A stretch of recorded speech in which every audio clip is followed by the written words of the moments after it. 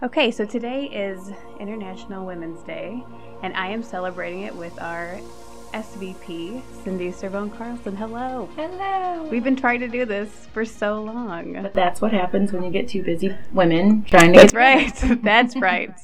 So just start out with today. There has been some criticism that there's no message for International Women's Day for the strike that's happening today. What is it for you? Sure. I saw a post today on Facebook that International Women's Day is going to be a day without privileged women. Because privileged women can have the chance to strike, but not privileged women can't. And I think it's interesting. I don't think that perspective is wrong. But I think it's interesting that women are constantly, in every aspect of life, held to a higher standard. So even our protests are held to a higher standard, and our messaging is held to a higher standard.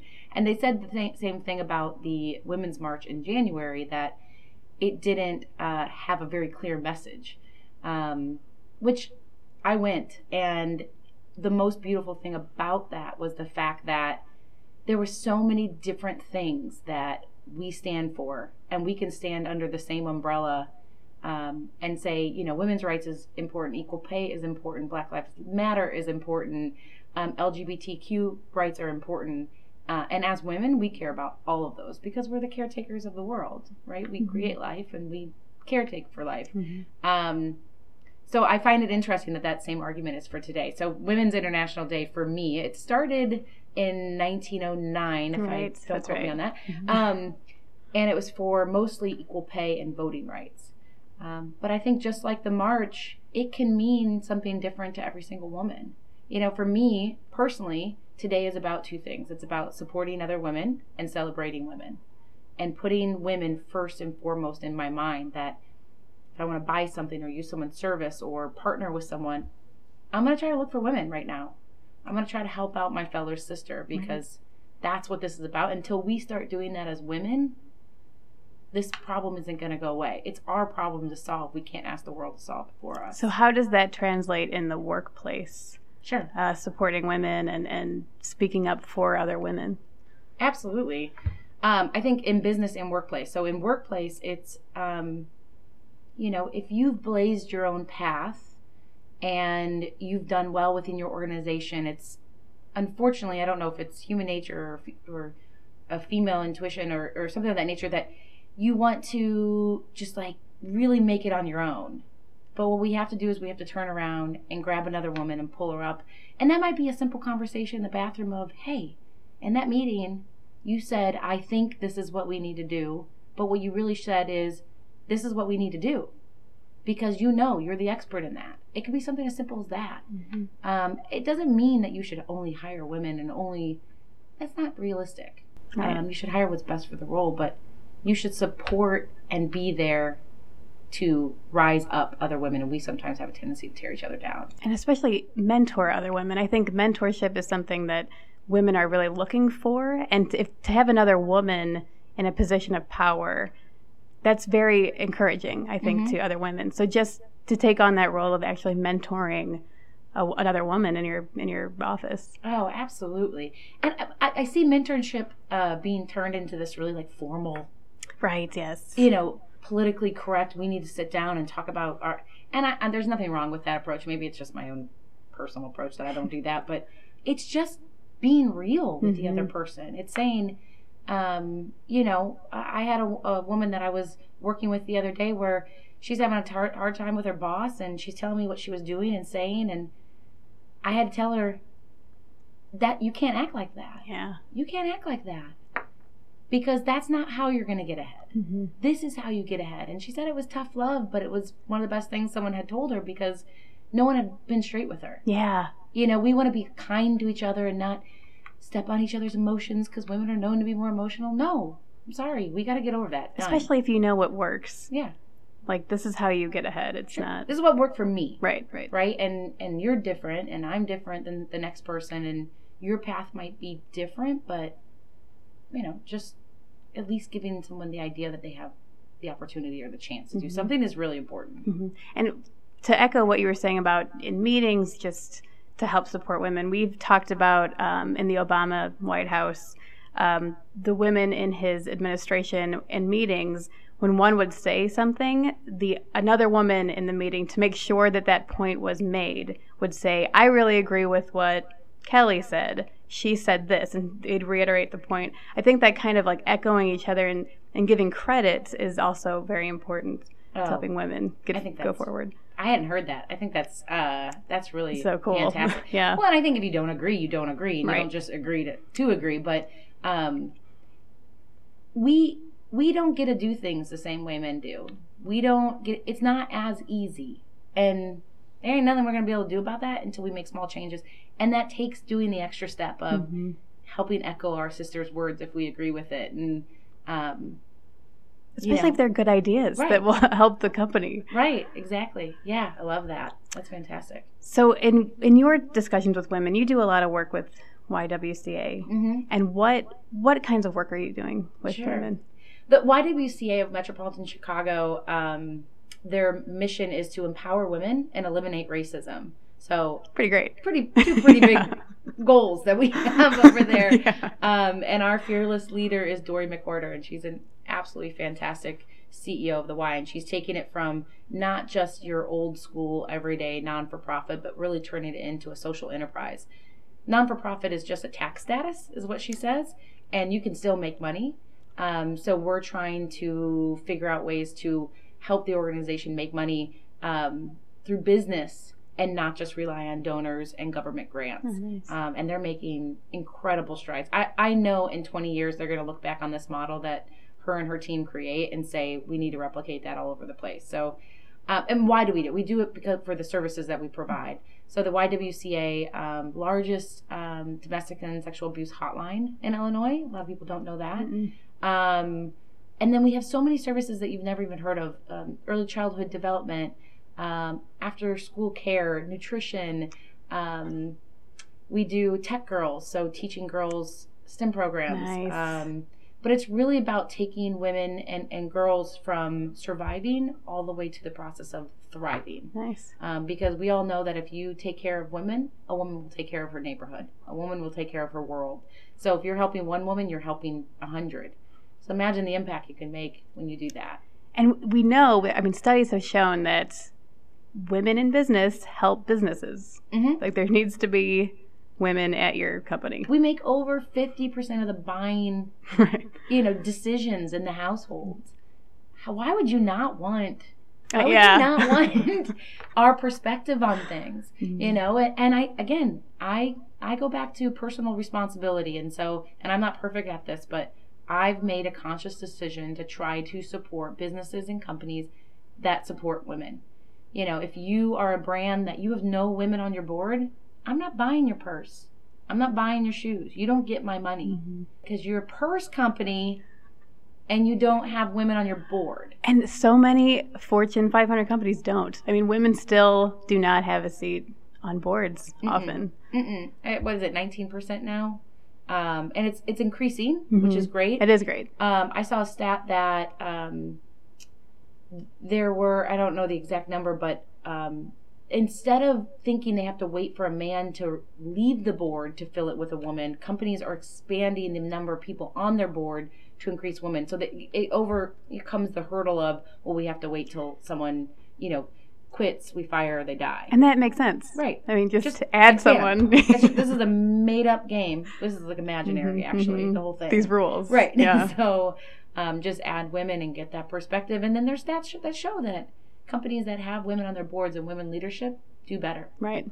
And our stats, Challenger stats, say that women are making gains in the CEO role. So we are seeing more women head up companies. It's still way below what men are doing, but it's something. It's something to grasp onto. We've made headway, right? Yeah. And you can go back to 1909 when this day started, and I wonder if there were how many CEO women there were back then. I think there was at least one. And then in the 1970 strike, where women just left work and stopped doing their domestic duties, and that was to show, I think, in part how few women were in the workplace, but also just how much they were doing. They were also taking care of the kids and taking care of the house and going to the grocery store and doing all these other things, and they said, no, this isn't how it should be. Right. You have to the world is changing, the way we do things is changing, the way we purchase things changing, the way we do things at home is changing. We have to change with that. And I love that I get to go out there and I talk to amazing executives, women and men, but women especially, where I can't tell you how many I've met that I say, well, what does your husband do if we're just having our general conversation? And, he actually stays at home. And I love that I'm seeing more of that. Yes. That's very lean in. It is very lean in. Yeah, it's very, and they get to focus on their career in the way that men have had the chance to focus on their career for a long time. And then all the children around get to see that is an aspect. Right. That is a choice. Right. You can stay at home or you can go to work, son. It just depends who you meet and who you end up with if you choose to and get how married. You build your life. And how you want to build your, what's important to you. I also want to talk about the event that you're holding on April 4th. April 4th, Equal Pay Day. Yeah, so thanks for asking. So Equal Pay Day is April 4th, so it takes up to that point in the year for women to actually start making the same amount of money as men. And I think a lot of men hear that and think that we're blaming them, and I don't think that's the case. In fact, I do, and I'll use the word blame. I blame us for at least some of the sense of that, right? Some of the sense of the 30 cents. So, because we don't ask for things. It's not in our nature. We have to be taught it. We have to learn it. And we have to do it, even though it still feels awkward and we don't want to do it. So asking for a raise is huge. We run the Challenger University here, and it coaches kids that are in college or right out of college on how to be young professionals. And I always ask the question, who here will or has negotiated their first job? And guys raise their hands all the time. I didn't negotiate my first job. Yeah. Right? Didn't even think about it. Did you? No. No way. You can't. I'm going to pay you $28,000 a year. Awesome. Okay. Taking it. Yeah. Thanks. Yes. That seems fair. Yes. I won't be able to eat, but it seems fair. But we don't ask for the things that we want. So, Equal Pay Day, I've decided to block that whole day from work, and I'm scheduling 30-minute intervals with any woman that wants to sign up with me. They have to fill out some information prior so I can prepare for their conversation, but really talking about where are you currently at in terms of compensation, or maybe you're talking about a raise or promotion. Where are you at? What do you want to achieve? What are the aspects of your role right now and the dynamics of you and your boss and the company?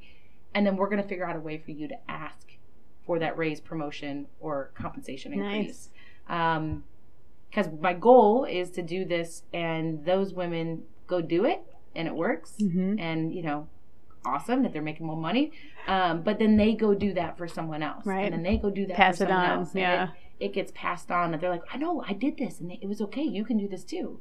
That's almost half the problem. Just you don't think it'll happen. You think, oh, I'll get rejected, and I'm not going to put myself out there.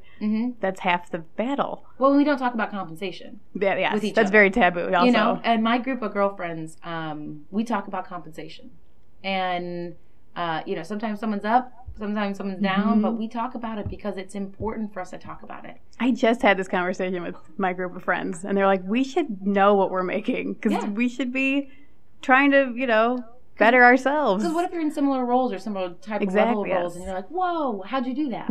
At least it starts the conversation, right? Yeah, we should be talking about it. Yeah. It's an old school, I don't know if it's an urban legend or not, but they don't want us talking about it. Or it's like impolite or something. Right. Yeah. Who cares? It's just money.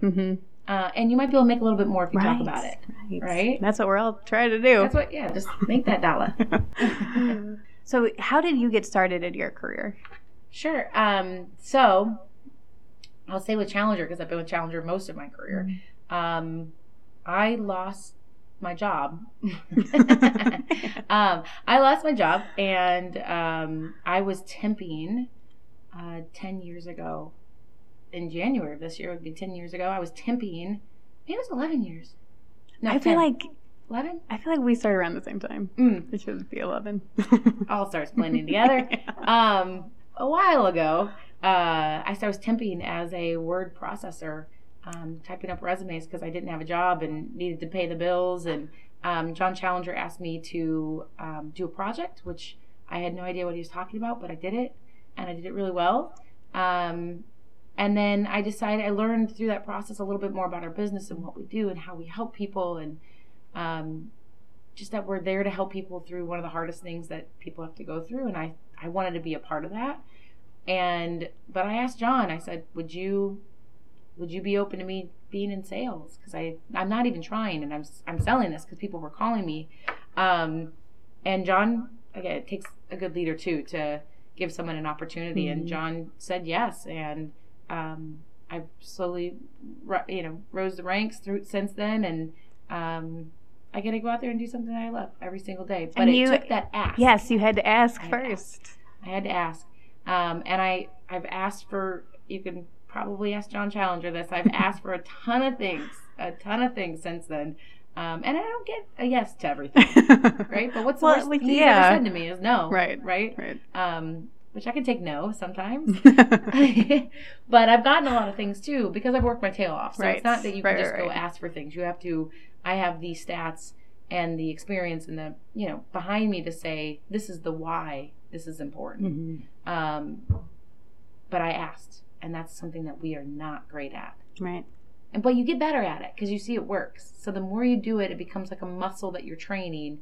And the no isn't as hard when you're getting some yeses. Sure. And then how do you counter the no? It's okay. Can I come back to you in 6 months? Mm-hmm. And what do I need to do in order to get that? What in your mind would justify whatever that ask is?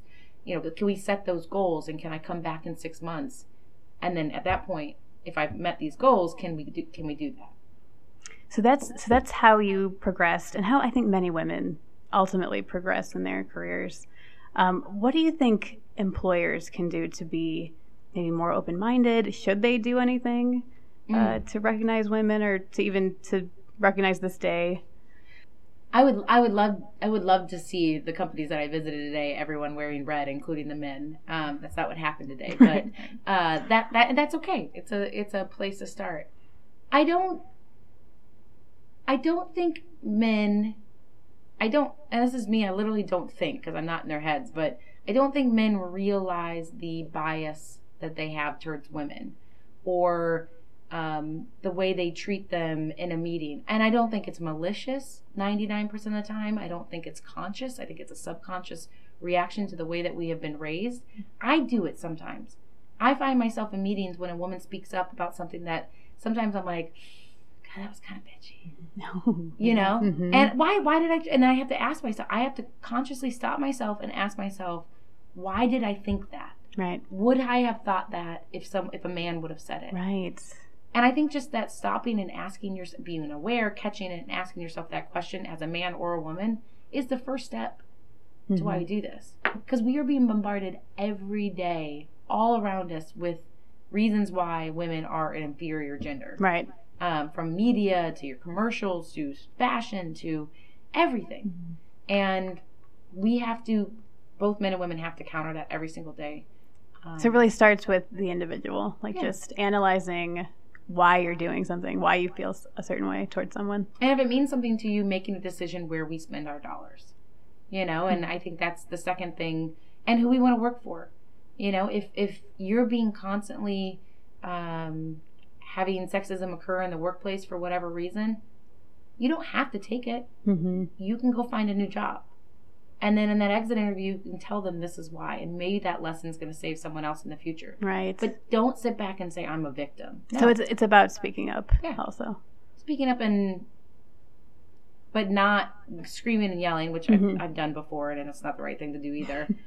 So we all make mistakes. But that doesn't help either. It's about doing it in a conscious, really respectful way that's going to... doing it in such a way that it can be heard on the other side of it, right? And putting your dollar where it matters, putting your words where it matters, putting your work where it matters. That's what we can do. Well, thank you so much. Thanks, it's been great. Me. This is so fun. Definitely do it again. Absolutely. A huge thank you to our SVP Cindi Cervone Carlson.